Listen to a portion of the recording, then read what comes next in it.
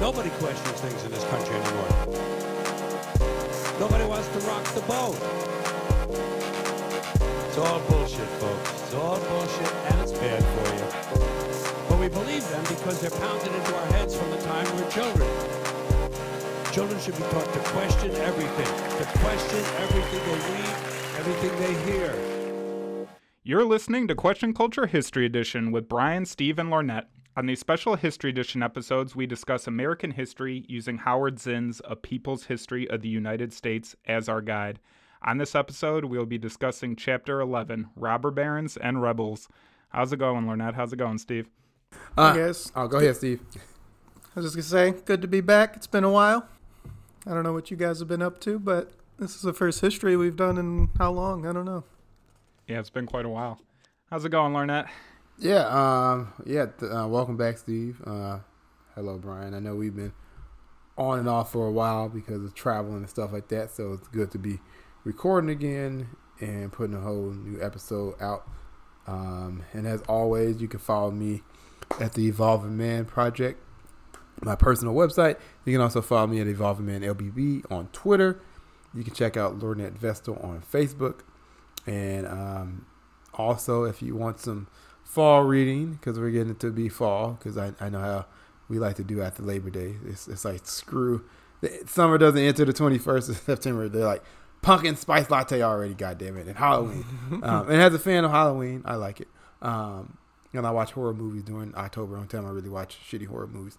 But anyway, if you want a fall reading, check out that Faders and Alpha series written by myself and my lovely wife, Bernita Haynes, who was a guest on our Supreme Court episode, which you can listen to now on Anchor Podcasts or anywhere podcasts are streamed. You can check out Even the Faders and I and Alphas. But let's get into some history. Awesome. So this chapter, I think we were talking about before we started recording, how this whole book kind of relates, history rhymes. So it all kind of relates to modern day, but I feel like this chapter specifically, really, you see echoes of it today. So I'm excited to get into it. And I think we should just start with the first paragraph he has in the chapter. He writes, "In the year 1877, the signals were given for the rest of the century.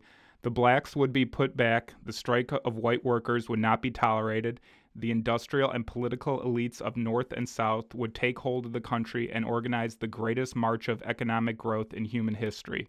They would do it with the aid of and at the expense of black labor, white labor, Chinese labor, European immigrant labor, female labor, rewarding them differently by race, sex, nationality, national origin, and social class, in such a way to create separate levels of oppression, a skillful terracing to stabilize the pyramid of wealth." And don't forget child labor. Yeah. Yes. Okay. Hey, as our libertarians would say, those children are just doing stupid dances on TikToks and eating Tide Pods. They need to learn hard work. So let's put them back in minds. All right. If you're old enough to walk, you're old enough to work. Crumb snatchers. And I think that's very telling because he kind of goes through all the, every different category will be used for their labor. And then that's really in the eyes of like the capitalist class. That's all they need out of us. That's all that we're useful for. But then we're rewarded in different ways to create this division amongst ourselves and to keep us divided and fighting amongst each other. So we're fine with the capitalist class running off and stealing all the money. So, obviously that's still going on perfectly today. I mean, you see with the student loan debt forgiveness, how like as soon as that happened, there were a bunch of people on the right who were all, I don't want to pay for somebody else's. So like, even though people are getting completely screwed over by the system and the school, and its schooling shouldn't be that expensive in the first place, the moment you try and like give anything to a group, they're, oh my God, and people are attacking it. How big was that student loan thing? Oh my God, it was like a drop in the bucket. Oh yeah, it was like $10,000, and his means tested like a motherfucker when they could just wipe it all out. And I know how like when the Democrats lose the midterms this upcoming November, they'll blame the leftists and the Bernie bros and all this shit when Biden is just a terrible, terrible president. And these half-ass measures are just a half-ass measure. And like, cause it's like, oh, you can't do this because the Republicans are going to be so bad. Yeah, whatever. They never have this debates when it's time to like fund the war. And as we read in this chapter, they've always came together, both parties, to ensure that the rich got richer and the poor got completely fleeced. And then sometimes they even send in the National Guard and police to quash those pesky worker rebellions. Mm-hmm. Seems like and it's so funny. History keeps repeating itself, because when the Amazon warehouse workers are organizing in Alabama this summer, guess who were harassing them? The Alabama State Police. So the cops has just always been on the wrong side of history. Has the National Guard been called in to deal with like protests in a while? I remember they were kind of like parked around in trucks and stuff during like the Black Lives Matter protests, but yeah, they were. 2020 was like the last time. Yeah, and then of course during the '60s when they like legit shot people at Kent State. Yep. Well, were they at Standing Rock? I don't know if just the share. That's a good question. I think they were. I think there were some National Guards there. But the funny part is the police are so goddamn militarized that it's hard to tell the difference anymore. Exactly. You don't know. Because there were definitely like tanks and shit at Standing Rock. I don't know. But we know that police departments have tanks, because we can't defund the police. We have to give them fucking jets. Yeah. I guess they're going to fucking bomb their own citizens. Oh, we've already done that. Do that plenty of times. Yep. Yeah.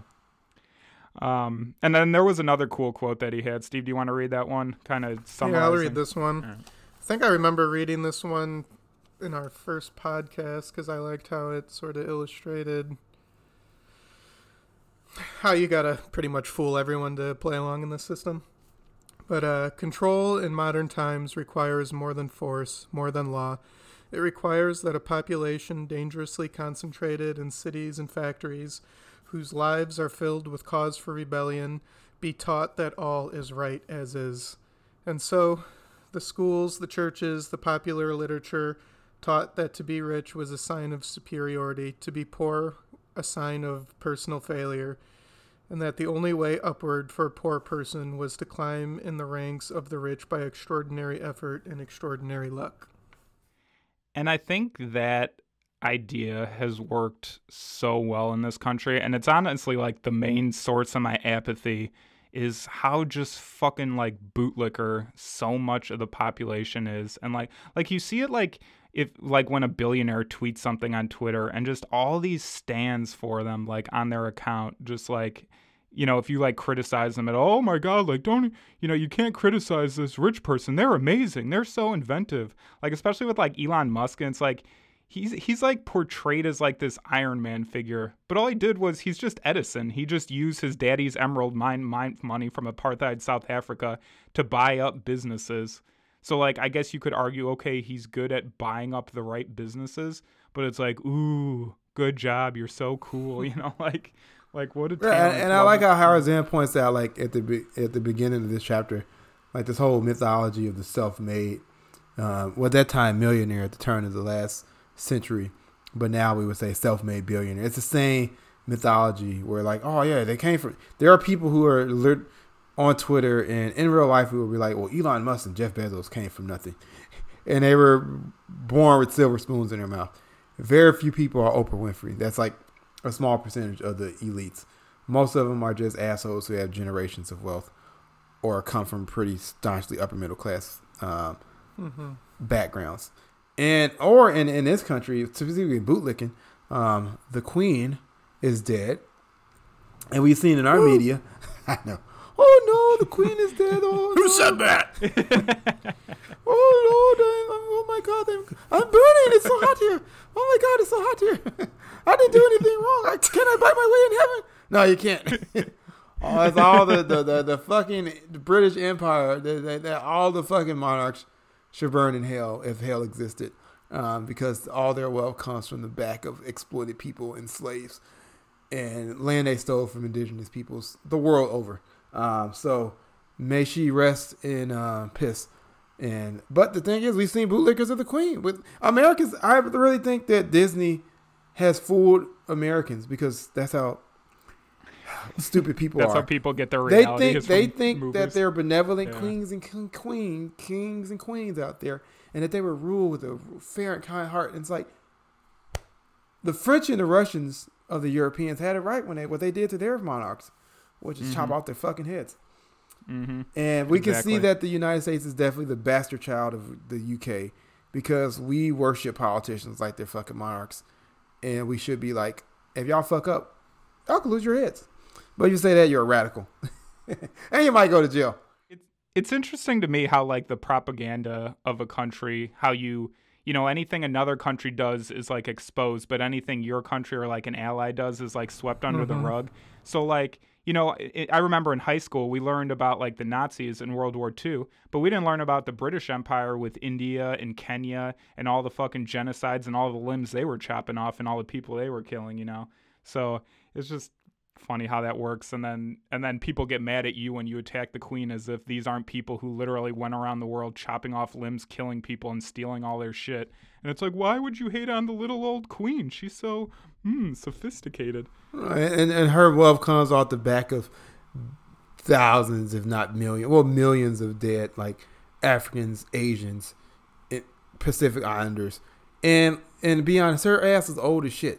So when a lot of these former colonies of the British Empire were breaking free from their colonial masters, even though they did like all fucked up like IMF loans and business loans, were like, you get your independence, but you got owe us reparations.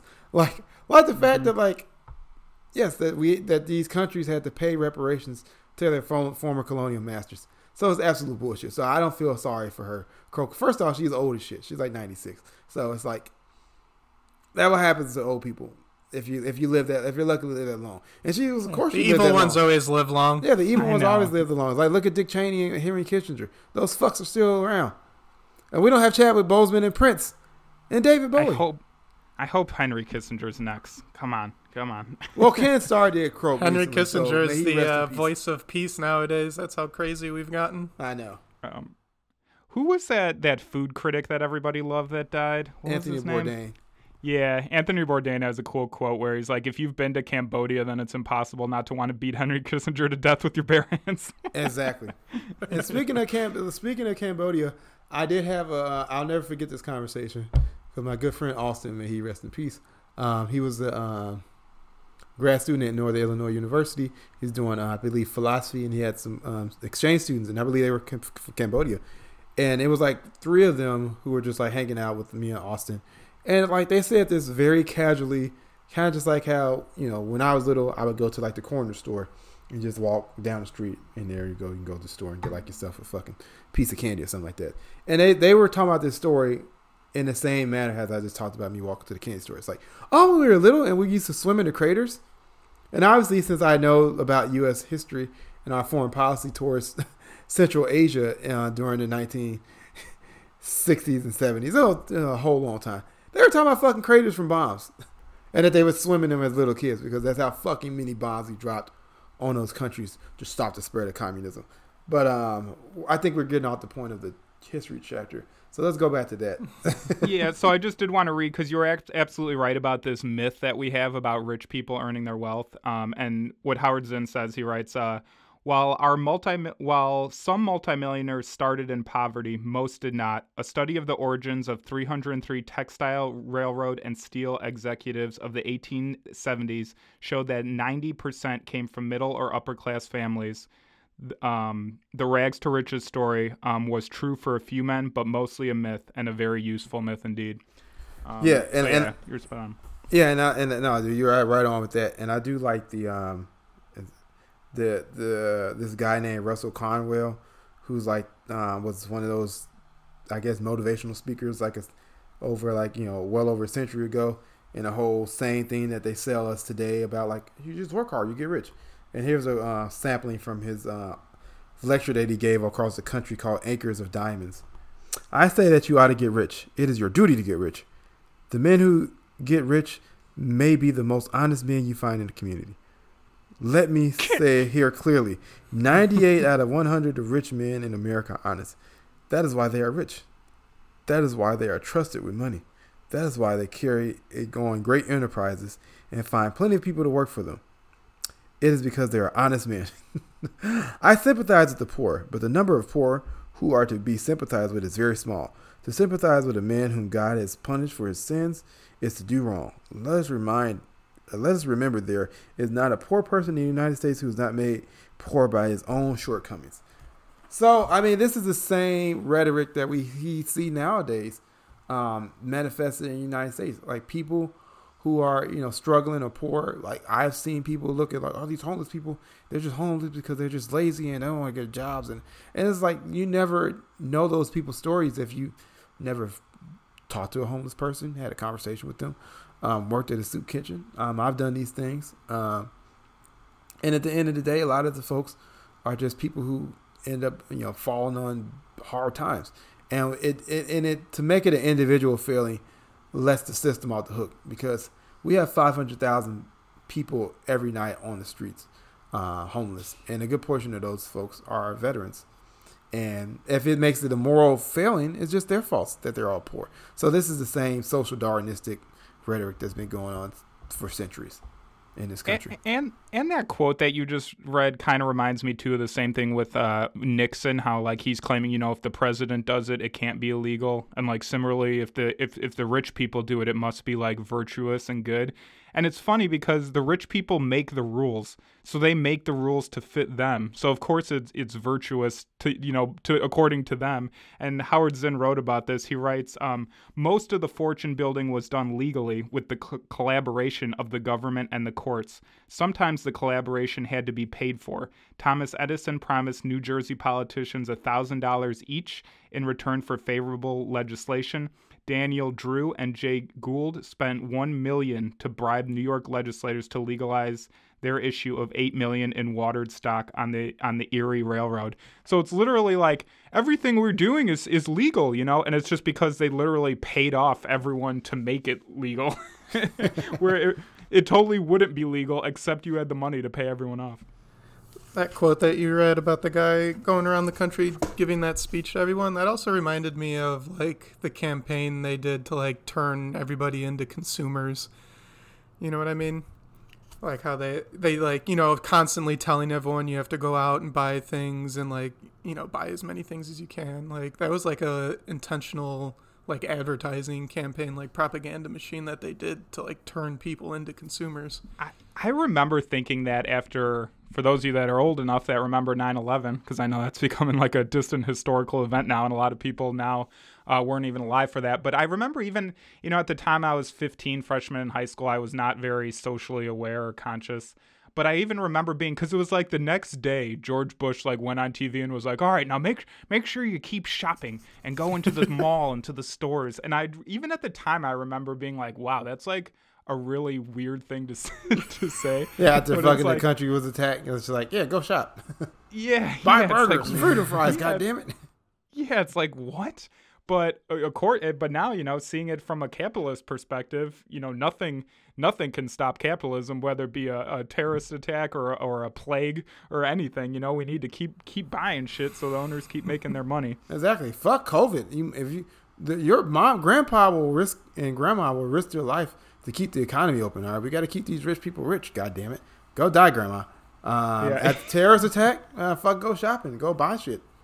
Get McDonald's. It's also the reason they're attacking abortion rights right now, because they want people for labor, and also they want people to buy their stupid shit. Mm-hmm. Did you guys see Elon Musk put out a video that the declining birth rates is a greater threat to civilization than climate change? They tweeted that out? No, he said it in like a video, in like an interview, like without a hint of irony.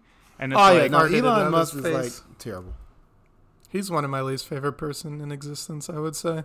Yeah, and it's just like he's just showing his hand. It's like, wow, and to be that rich and still crave profit that bad, where you're like, yeah, fuck destroying the whole world. Like, as long as we just need more and more people so I can keep selling my electric cars.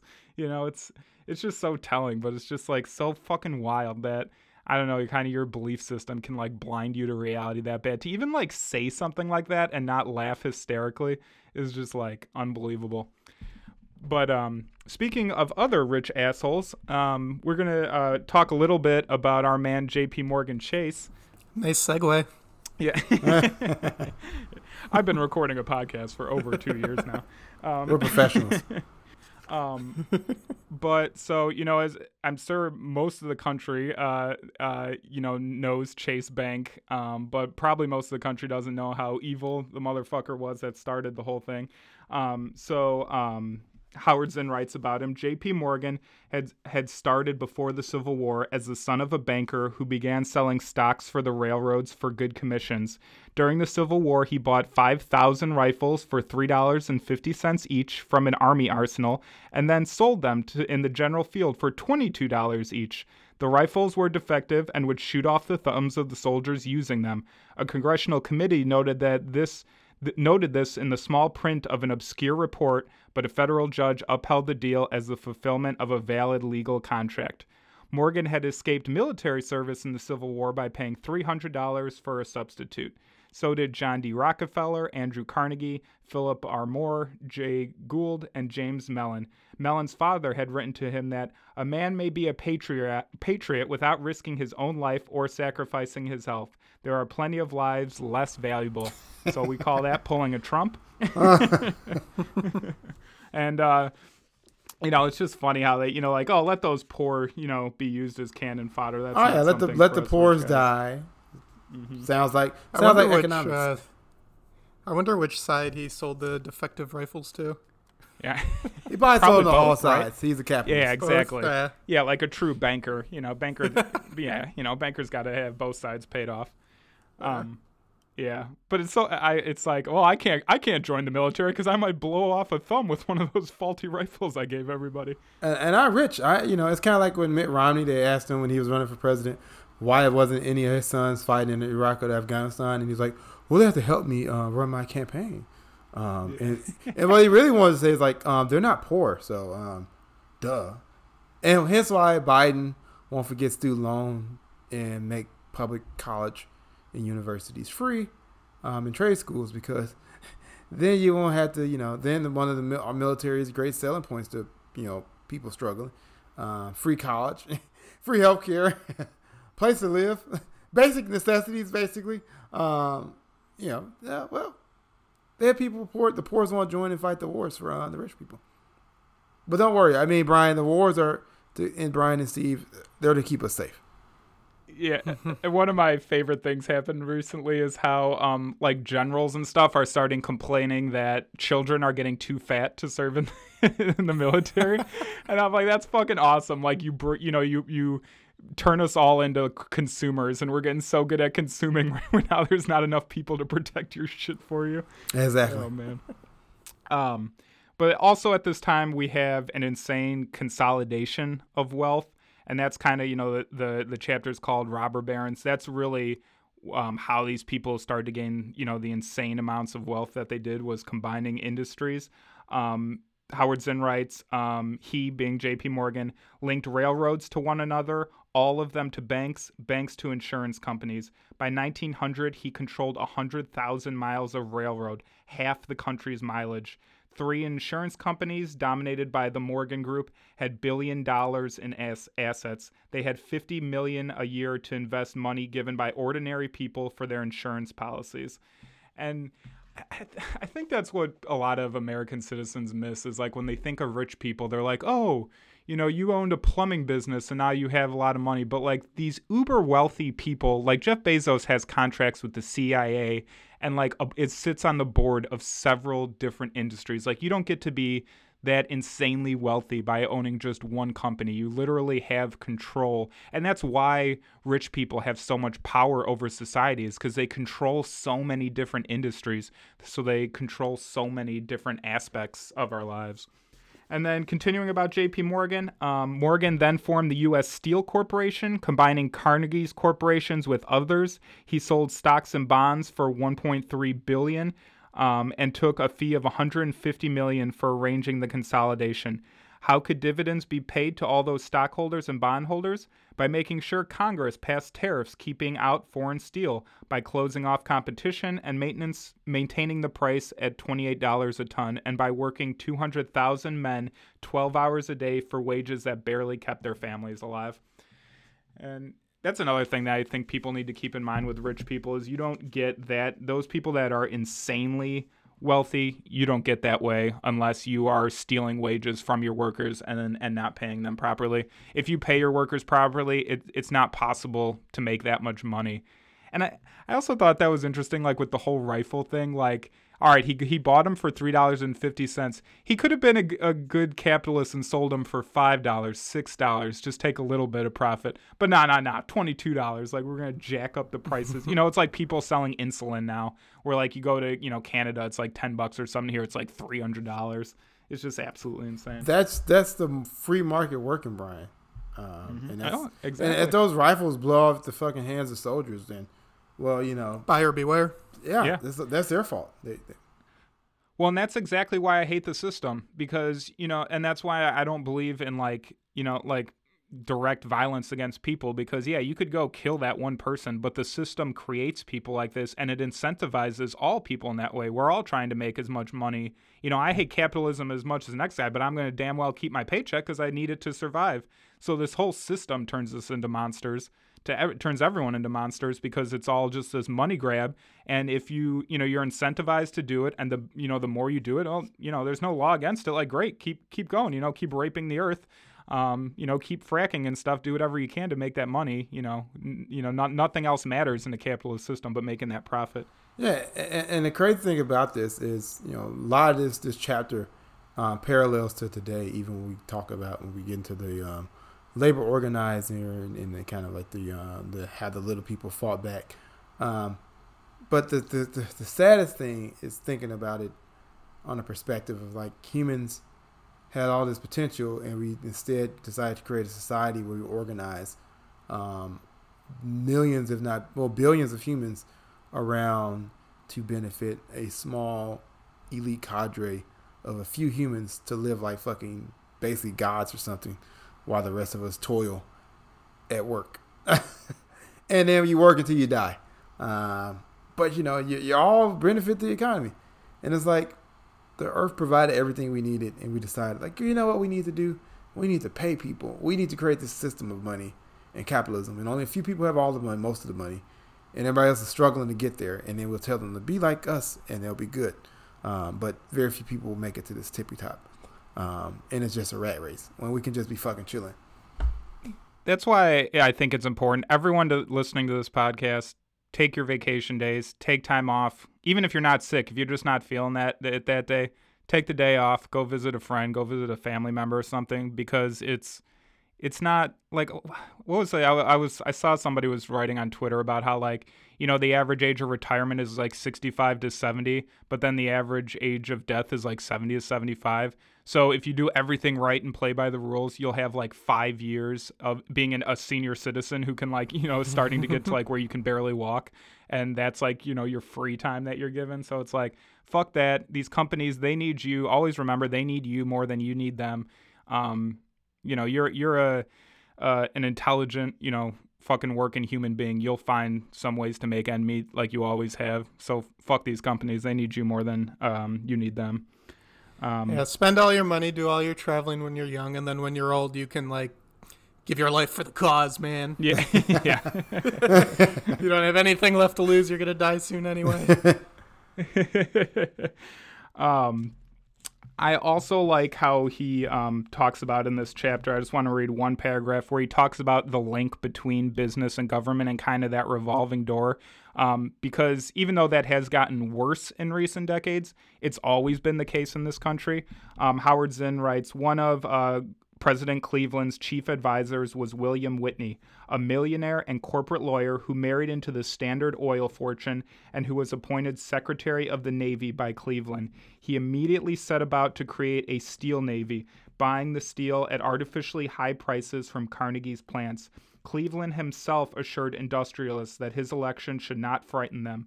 Quote, "No harm shall come to any business interests as a result of administrative policies so long as I am president. A transfer of executive control from one party to another does not mean any serious disturbance of existing conditions." So it's funny how these politicians are real honest when they're talking to leaders of industry. And and kind of this revolving door. And that's how it always is people work in high levels of industry, then they go work for the government to make sure the industry gets paid. Then once they're done serving in public office, they go back to the private industry, make even more money for like speaking fees and shit like Obama did. So it's just, same shit, different day. Oh yeah, and that whole quote from Grover Cleveland about like kind of like you rich people have nothing to worry about. It sounds the thing that Biden, when people criticize him, when he was talking to leaders of industry, and he was basically was like, "Oh, nothing will fundamentally change." He's like, "I'm not going to tax you more. You guys, we're going to keep this party going like we've been doing since 1776. So you're all good." And he's right. Nothing will fundamentally change. In fact, he's starting more proxy wars to keep that military-industrial complex going and funding the police more. So, yeah, there you go. The great liberals to save us all. I was interested in that recent evolution of war. So you kind of had, we used to be a lot more sending troops and like, full-blown battalions to go things. But then they realized during the Vietnam War that wasn't really working so well. So they started, just using drones and doing proxy wars with economic hitman and things like that. And now it seems like because they have such control over the media, it really seems like since Iraq, it worked out. All the people who wanted money got their money, but it didn't look good. So now it seems that they're like, even now that they have such control over the media, they really it's a complete blackout, and it's hard for regular working people to find out what's going on at all. Because, I'm learning more and more. We have all these troops and operations going on in Africa. You never even remotely hear about that shit anymore. So like now it's like, because they've, gathered so much control of these industries and have completely suppressed actual journalists like Julian Assange, that That's now a big like part of it. yeah, so like now we're like completely in the dark about all these like foreign wars that we're committing. And just like how the executive branch stepped up to protect the business class, so did the judicial branch. Can't forget about the Supreme Court. Check out our Supreme Court episode to see all their recent fuckery. But this was true even back right after the Civil War. Yep. Howard Zinn writes, the Supreme Court, despite its look of somber, black-robed fairness, was doing its bit for the ruling elite. How could it be independent when its members were chosen by the president and ratified by the Senate? How could it be neutral between rich and poor when its members were often former wealthy lawyers and almost always came from the upper class? Early in the 19th century, the court laid the legal basis for a nationally regulated economy by establishing federal control over interstate commerce, and the legal basis for corporate capitalism by making the contract sacred. In 1895, the court interpreted the Sherman Act so as to make it harmless. The Sherman Act said a monopoly of sugar refinery was a monopoly in manufacturing, not commerce, and so could not be regulated by Congress. So I think that's funny. So even when you get like, a few upstart politicians who, want to do the right thing and actually get a small good thing passed, like, hey, let's not have monopolies. Then you have the Supreme Court right there to swoop in and be like, actually, it doesn't quite say that. So, let's do it this way. So it's just funny how, rich people buy off everyone and then just to make sure they got all ends covered. Yeah, I think it was interesting, the Supreme Court, what they did with the 14th Amendment during this time as well. Which they basically started using and applying it to corporations instead of people, which is what it was meant to be for. But the 14, supposedly the amendment had been passed to protect Negro rights, but of the 14th Amendment cases brought to the Supreme Court between 1890 and 1910, 19 dealt with Negroes and 288 dealt with corporations. Well, corporations are people, all right? McDonald's has feelings. Yeah. So when you go to Wendy's and you choose Wendy's over McDonald's, McDonald's cries a little bit, all right? So they're people. Like, they have feelings and thoughts, and they just want to be loved too. So I hug Amazon every single day, and I hug McDonald's, and I hug Tesla, and I hug Chase Bank and Bank of America. All wholesome, great people. Great people. Mm-hmm. Just like the corporate states of America. I mean, the United States of America, our republic. I think it's also very, I like how he pointed in this chapter the role of education in an economic system. And Lornett and I were actually talking, this would be a good episode or a good idea for a future episode. But talking about, at least when I was growing up, my parents told me, you need to go get an education so you're a smart, well-rounded person who, knows how to navigate the world. But really, and that's great. And obviously I'm all about getting an education, but you got to understand that that's not the main goal of the ruling class within this country. The point is to create obedient workers. That's the reason that mass education was formed in the first place. And Howard Zinn writes, in the meantime, the spread of public school education enabled the learning of writing, reading, and arithmetic for a whole generation of workers, skilled and semi-skilled, who would be the literal labor force of the new industrial age. It was important that these people learn obedience to authority. A journalist observer of the schools in the mid-1890s wrote that the unkindly spirit of the teacher is strikingly apparent. The pupils, being completely subjugated to their will, are silent and motionless. The spiritual atmosphere of the classroom is damp and chilly. And that, started during this time, but it really fed through for a long time. Like even my dad, who, went to grade school in the late 60s, talked about how the nuns at his school would beat the kids and stuff. And to this day, my wife Megan in her classroom, she's completely gotten rid of desks and having kids sit at desks. They have different stations throughout the classroom that they move around in and work at different times. And she always, there's always like some parent or someone will come visit and be like, oh my God, you don't have like individual desks for them to sit. Like it's such like a foreign concept that like kids shouldn't just like, sit down and shut up and be taught that way. And it, it really lasts and it really shows what you're trying to get with education. It's not, this kind of glorified image of what we think education should be isn't, what's happening. I think it kind of reflects like back then and even still to this day, just kind of like, so the Industrial Revolution was happening back then, the mechanization out of everything, and the same thing was happening in the classroom where like raising these kids to be cogs in like a machine whose purpose is to like create wealth for like a very few amount of people.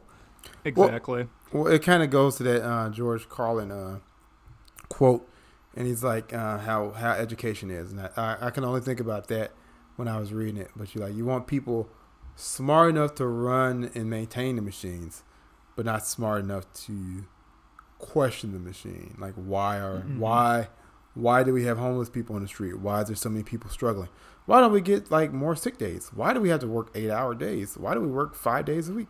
All these people. And you know what's so funny? Like we had a moment like that, and I think that's why in this country with COVID, when the pandemic started, they shut down everything. We didn't know how deadly the pandemic would be. And still, like we're losing 1,000 Americans every month, so it's still pretty bad. Because millions of people have already died. I thought it was like 10,000, but yeah. Yeah. But the thing is that when it first started and they did the lockdowns and stuff like that, we didn't really do a real lockdown anyway. But people started like fucking baking cookies, taking up hobbies. Fucking people didn't have to go to work or they was working from home. And then people were like getting unemployment and they were like making money off of unemployment thanks to Bernie with that additional $600 a month that he was giving people because it was a fucking emergency. People were like, I'm making more money sitting at home on my ass than I was going to this soul-sucking, back-breaking fucking job that's paying me like shit wages, minimum wage. Has another comedian said, Chris Rock was like, minimum wage is just the capitalists, or he didn't say capitalists, but just rich people paying you the littlest amount that's legally possible without them getting in trouble. And if they could pay you less, they would. And as we see unchecked capitalism, since our libertarians are like, the problem is just the government's in bed with the government's just fucking everything up. We got to just let business do everything. The government and business have always been in bed with each other. They've always been fucking each other in an effort to fuck everybody else. So, yeah. I think I said it on the podcast already, but there was a joke that paying your employees minimum wage is like an old man being into 18-year-olds. It's like, we know if it was legal, you would go lower. Exactly. Exactly. So it's the same fucking thing. So it really reminds me of that George Carlin quote and just how Yes, education is this country. And even just when I got to college, and I'm pretty sure Steve and Brian, you probably heard people like, oh, I'm going to college because I need to get a degree because my mom and dad want me to get a good job. And it's just like, it's not like I want to learn about, something besides my hometown and my family, but I just want to learn about the world and just learn a lot of different subjects and just be a well-rounded, well-learned individual. I mean, that's the high ideal of what university and college and education was supposed to be like about, and what people who are convoluted, who will be like, yes, that's what it's all about, being a well-rounded person. But really it's just indoctrination. Because I remember as a little kid, I used to have to say the Pledge of Allegiance in school. And what is that indoctrinating you to? The Pledge of Allegiance to the flag of the United States of America. Loyalty oath. And I am happy that is the one. I do see some positive signs in society, and one of them is how many kids are starting to not stand for the Pledge of Allegiance. I saw somebody made a TikTok video where it was like, I'm the only one in my class who's standing for the pledge. And, he was like proud of it, and then like everybody was roasting him. And it's like, yeah, it's because like nowadays like kids have the fucking internet and they know how much fucking bullshit it is. And Howard Zinn actually wrote about a paragraph about it. He said, it was in the middle and late 19th centuries that high school developed as aids to the industrial system, that history was widely required in the curriculum to foster patriotism. Loyalty oaths, teacher certification, and the requirement of citizenship were introduced to control both the educational and the political quality of teachers. Also, in the latter part of the century, school officials, not teachers, were given control over textbooks. Laws passed by the state barred certain kinds of textbooks. Idaho and Montana, for instance, forbade textbooks propagating political doctrines, and the Dakota Territory ruled that school libraries could not have partisan political pamphlets or books. And Damn, no more teaching the kids the origins of totalitarianism. Right. Right, exactly. And you see that happening now, especially in like Texas and Florida. Like Florida has a huge teacher shortage, shocker, because they're like not allowing their teachers to like say the word gay and shit. So you see this, it's a consistent thread in American history, this like attack on education, because like Lornett said, like George Carlin said, they want you to be obedient workers. They don't want you to be well-rounded individuals who question the system. Didn't like the Koch brothers make like a ton of history textbooks for grade schools and stuff like that? I'm pretty sure that they funded it. They fund a lot of things. Yep. All right. And during this time, so we kind of talked about the people controlling the systems and all the different branches of government they paid off, how they work together. On the flip side of it, you have the workers who are actually creating all the wealth and creating all this change. And just like Lornett and I talked about in our last episode, a lot of this wealth creation was generated by immigrant laborers. Howard Zinn writes, there were 5.5 million immigrants in the 1880s, 4 million in the 1890s, creating labor surpluses that kept wages down. The immigrants were more controllable, more helpless than native workers. They were culturally displaced, at odds with one another, therefore useful as strike breakers. Often their children worked, intensifying the problem of an oversized labor force and joblessness. In 1880, there were 1.1 million children under 16 at work in the United States. With everyone working long hours, families often became strangers to one another. A pants presser named Morris Rosenfield wrote a poem, My Boy, which became widely printed and recited. It said, I have a little boy at home, a pretty little son. I think sometimes that the world is mine, in him, my only one. During dawn, my labor drives me forth. 'Tis night when I am free. A stranger I am to my child, and a stranger my child to me. And I just think that's so fucking sad. And that's. I think. Go ahead. That was the saddest. I think that was the saddest quote in this chapter, in my opinion. It's still true today. It's so true today. I mean, my sister-in-law just had a kid, and the insanely, I forgot how long it was exactly, maybe a week or two, but just the incredibly fucking small amount of time she was given off of work. And of course, United States is like the only industrialized country in the world without paid maternity and paternity leave. It's just so fucking sad. Like, you have this like fucking baby, And it's like you should be, completely concerned about like, nurturing them and bringing them into the world. But it's not, get your ass back to work, hop back up on that computer, lickety split, It's Get to the factory floor, get your fucking work. But right, that's kind of what I was getting at with the earlier point I was making about COVID, and I digressed on that point and got sidetracked. But when those lockdowns came and people start, exploring the creative side, spending more time with family, cooking dinners at home, people start realizing that, like, most of our jobs, for one, are bullshit. For two, and I say every job is bullshit because, like, firemen are important, counselors are important, surgeons are important. But for the most part, a lot of our labor, people could work at home. We could reorganize the whole entire labor industry where we don't even have one because we can have machines or robots that do stuff. And we could just give everybody like a universal basic income and fucking rent control and all this other stuff to make a society where like people can just explore their human side. And we saw during, but also the reason they don't want that because on the flip side during those lockdowns and stuff like that, you have one of the largest political uprisings in this nation's history with the Black Lives Matter protests of 2020 because a lot of people had more time to like see like, holy shit, the police are doing this. Like black people would be like, yeah, we've been fucking telling you this for a long fucking time. Something that was created from the slave patrol is still fucking treating black people like they're slave patrol.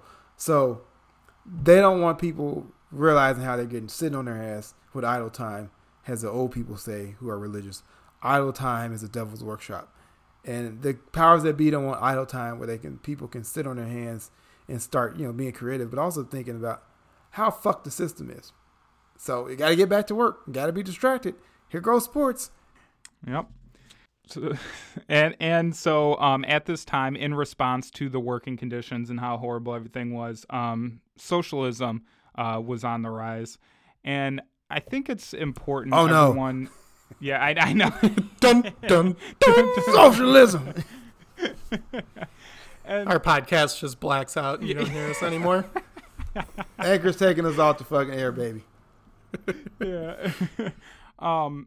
And what I've learned from reading history and, growing up in America in the, the belly of the beast, how demonized communism and socialism and all these things were. And what I've realized more and more is that it's been demonized because it's all about workers' rights and workers getting a better life for themselves. So that's why. So anytime you see somebody in power or see a talking head on the media talking shit about socialism, socialist countries, anything like that, they're just propagandists doing the work of the business class to make, to keep suppressing workers. And this demonization, we need to start, I think it's, they're trying to re-up it because they're always constantly, demonizing Cuba or Venezuela, acting like, their countries are in horrible shambles when really that's not the case. In many ways, their countries are a lot better than the U.S. For example, there's no homeless people in Cuba. They export more doctors to, work in different countries than any other country. They just cured type of lung cancer. So we American workers need to start waking up to this fact and don't let them, turn socialism is already turned into a dirty word. But we need to fight back against that and read the real history of what actually happens. And then you'll understand exactly why they demonize it, because for a while there, socialists and communists groups in America got very powerful and they really threatened the establishment. And that's why we got all the good things we did during the New Deal and why the country really improved there for a lot of people for a little bit was because of these movements. And Howard Zinn writes, perhaps it was the recognition that day-to-day combat was not enough, that fundamental change was needed, which stimulated the growth of revolutionary movements at this time. The Socialist Labor Party, formed in 1877, was a tiny and torn by internal arguments, but it had some influence in organizing unions among foreign workers. In New York, Jewish socialists organized and put out a newspaper. In Chicago, German revolutionaries, along with native-born radicals, formed social revolutionary clubs. In Chicago, the new International Workers' People Association had 5,000 members. publish newspapers in 5 languages, organize mass demonstrations and parades, and through its leadership in strikes was a powerful influence in the 22 unions that made up the Central Labor Union of Chicago. There was difference in theory among all these revolutionary groups, but the theorists were often brought together by the practical need of labor struggles, and there were many in the mid-1880s. So just another reason why, socialism is bad. How dare those peasants organize themselves and demand a fair shake in this system. Yep. They should just be happy that the benevolent rich people are giving them the crumbs that they give them. See? I think it's also like a lot of politicians and stuff try to like offer solutions that capitalism has created by like doing more capitalistic things. Mm-hmm. Whereas like socialism would actually be like a different, like there's this quote, the workers can therefore expect no help from any capitalistic party in their struggle against the existing system. They must achieve their liberation by their own efforts. As in former times, a privileged class never surrenders its tyranny, neither can it be expected that the capitalists of this age will give up their rulership without being forced to do it. I think it's also important to point out because the word socialism has been bastardized in this country to mean that's when the government does stuff and when the government pays for things. But that's not what socialism is. Socialism is when the workers control the means of production. So that means instead of the company being, owned by the board or one CEO, it's owned by the workers within that company. And I don't know about you guys, but that sounds fucking great to me. And I hope that happens to every company in the entire world. And the funny thing about the United States, when we talk about socialism and the government doing stuff, the government does stuff all the fucking time. That's the point of a fucking government. That's why people organize to create governments. Right. To fucking do shit. Was the government just there just to like be omnipotent? Like it's just not there. Like we don't need a fuck government then. So government, socialism, the government going to tell you what to do. It's like the government tells me what to do. I can't fucking drive my car without this stupid little plastic card that's my driver's license. If I fucking don't have that, I get fucking pulled over or go to jail. So like that's the government telling me doing stuff, telling me what to fucking do.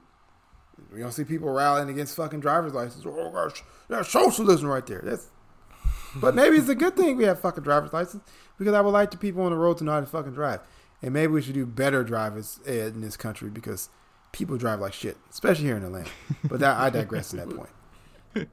We probably shouldn't even really use cars too much at all. Yeah, we should just have mass transit. Yeah, we should. We definitely should have mass transit. transit. Cars are fucking stupid. Yeah. But, we're not going to do that because that's more socialism. And why would we pay for public transportation? Well, they have fucking high-speed rails in China and Japan that get to, like, major cities in, like, 30 minutes. We could do the same thing here. And it's like, no, we can't do that. That's socialism. You need just buy electric vehicles, y'all. Buy a Tesla. That's what Pete Buttigieg says. I forgot the exact amount of time, but they were talking about how if you put high-speed rails across the United States, like how you could hop on a train in Chicago and get to New York in like, whatever, an hour and a half, some shit like that. And it's just like, God, all the awesome fucking things we could have if people in this country weren't so damn, propagandized and fucking stupid about shit like this. But you touched on it earlier in that, but talking about the 8-hour workday. And I don't think a lot of people in this country know that was something workers in this country had to fight for, because it was, for a while there, it was just work from sunrise to sundown 6 days a week, only getting off for the Sabbath. So Howard Zinn writes about that struggle in this chapter.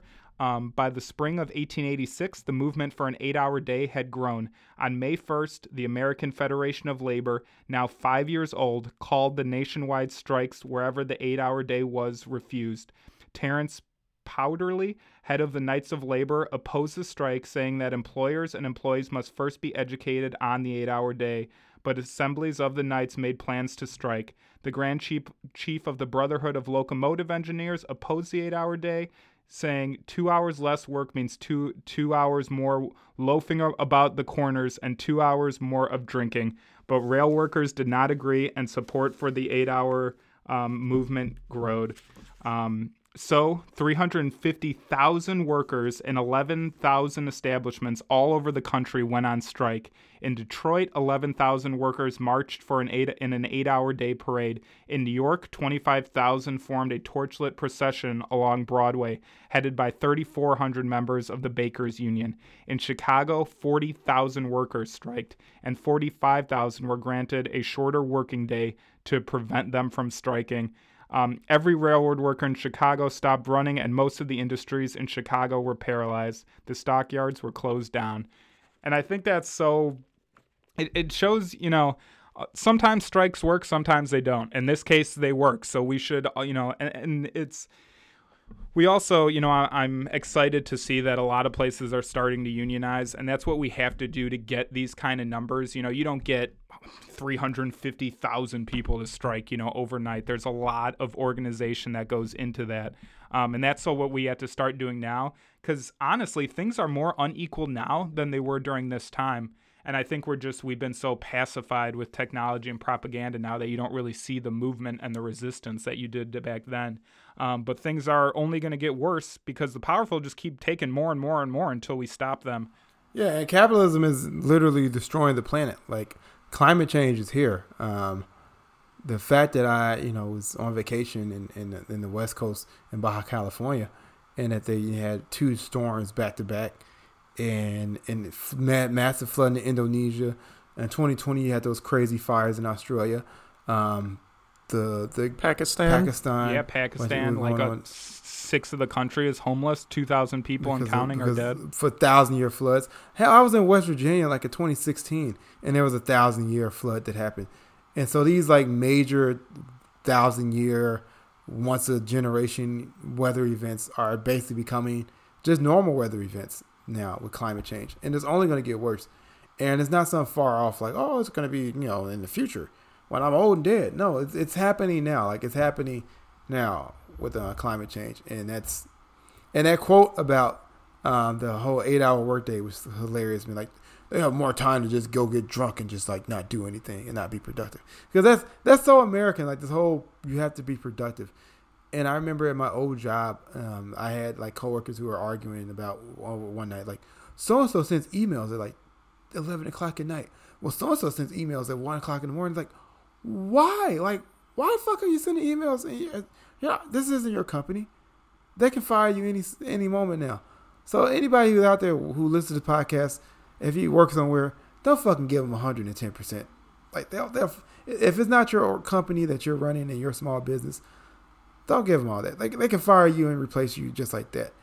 Fuck it. Like, don't give it all your all. I think that also speaks to like another myth in American culture that like the only way to motivate someone is to pay them, or like to either to hit them with a stick or give them a carrot, and that's like the only mode of motivation. But plenty of scientific studies have shown that that's like one of the weakest forms of motivation. Yeah. And I think that just shows the way that from years of propaganda, how this like slavery mentality that exists within the general population of the United States, that like, we need masters to be ordering us around. Otherwise, we're all just, like lazy bums and stuff. And it's like, it just completely takes away all your agency as a human being, and like makes you, like a willing participant in this system that is destroying you on every level and destroying the planet. That's why you see a lot of wealthy people who become like good artists and stuff, and it's because they didn't have to labor every minute of the day. They had the free time to like explore those different avenues of life. Oh, exactly. I actually just recently read an article about that, about how a good chunk of famous musicians and artists in the country, they did like a study of like, the economic background of famous artists, and how a good, majority of them came from more wealthy, at least upper middle class backgrounds, because it takes time to hone your craft and to work on it. And poor people don't have as much, of course there are the few, poor people who are so insanely gifted, they can make it no matter what. But a lot of people, they have to work on their craft and have free time to work on their art. that you simply, don't have that free time or have the resources. I mean, anyone who's an artist in any capacity knows how expensive it is, for supplies to create art and stuff. So yeah, it takes that free time. And that's what I think is kind of, missing in a capitalist system. Capitalism really kills creativity. And I think about so many people when they're asked, what would you do if you didn't have, if money was no object, and so many of them would go into some sort of artistic endeavor. And I think about how, more enriched our lives would be if there were more artists, creating things that, and people participating in things. I think it's kind of, interesting. Like I went to a concert on Friday, and I was just thinking about how, it's interesting that we have like, this one artist and then literally tens of thousands of people watching this one person, where I think if we didn't live in a capitalist system and we had more free time and things, there would be more artists. So rather than having this one person performing for tens of thousands, you'd have, a bunch of people with smaller crowds all, attending, and kind of more of a communal way of like consuming art. Right, because just like, with capitalism, with business, how like very few people rise to the top, that creates that situation in every field, including, music and art and things. All right. So, yeah, next week we're going to get into the Haymarket riot and then the Pullman strike. And I think that'll be perfect timing, because it does look like it's very possible within the coming weeks that both UPS workers and railway workers may go on strike. So I think it's a perfect time to discuss what happened the last time there was a major railway strike in the country, and also the Haymarket riot or protest or whatever, however you want to describe it, is a very important part of American history. And for those who living in Chicago, very close to home. Hopefully the railroad workers don't get quite as brutalized and murdered like they did back then. yeah, right. Be careful though. I mean, we are talking about Jim Crow Joe, so he loves a good he loves to quash a good uprising. Why do you think he wants 100,000 more cops on the street? Got to put down these peasants' rebellions. Me and Steve were dying laughing because one of our friends is a railway conductor, so he might go on strike, but he also is in the National Guard. So we were cracking up that he's going to be sent to beat up himself. Exactly. I was talking to him, and he confirmed that he would not show up for duty in that scenario. Or he would show up, and then he would just go join the protesters. Yeah. Just stay at home and punch yourself in the face. Beat yourself over your head with the club. Yeah. All right. Yeah. So, so that episode will come up next. We're going to record that real soon, so we'll probably get these episodes out back to back. I know on the, for our listeners, we say bi-weekly, but Lornett and I, we try and get as many of these episodes out as we can. We love, recording them and things, but it does take work to do a little bit of research and edit them and things. So sometimes we might not stick to an exact schedule. But if you guys would start listening more, we could hire somebody.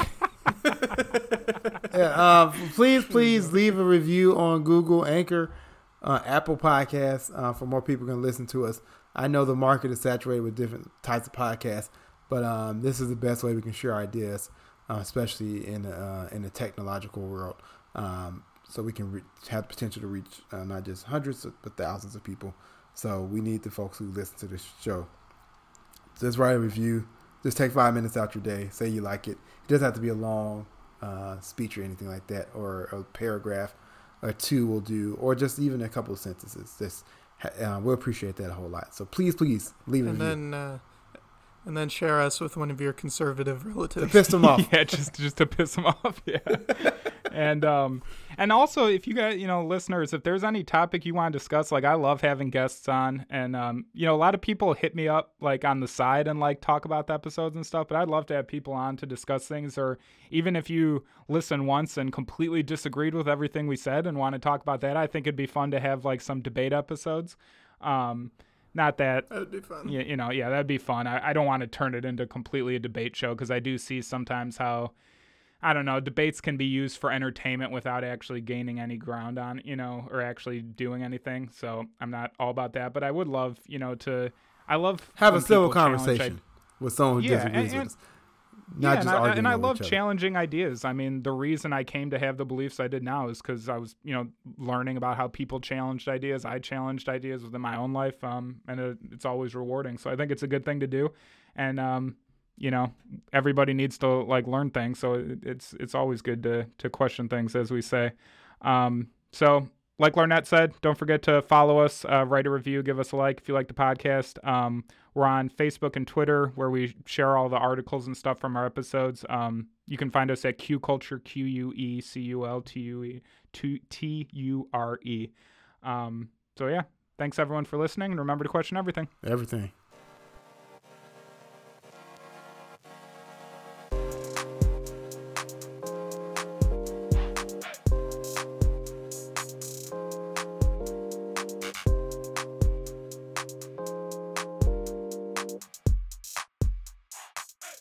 Any views or opinions expressed on this podcast belong solely to Brian, Lornett, and Steve, and do not represent those of people, institutions, or organizations that Brian, Lornett, and Steve may or may not be associated with in any professional or personal capacity unless explicitly stated.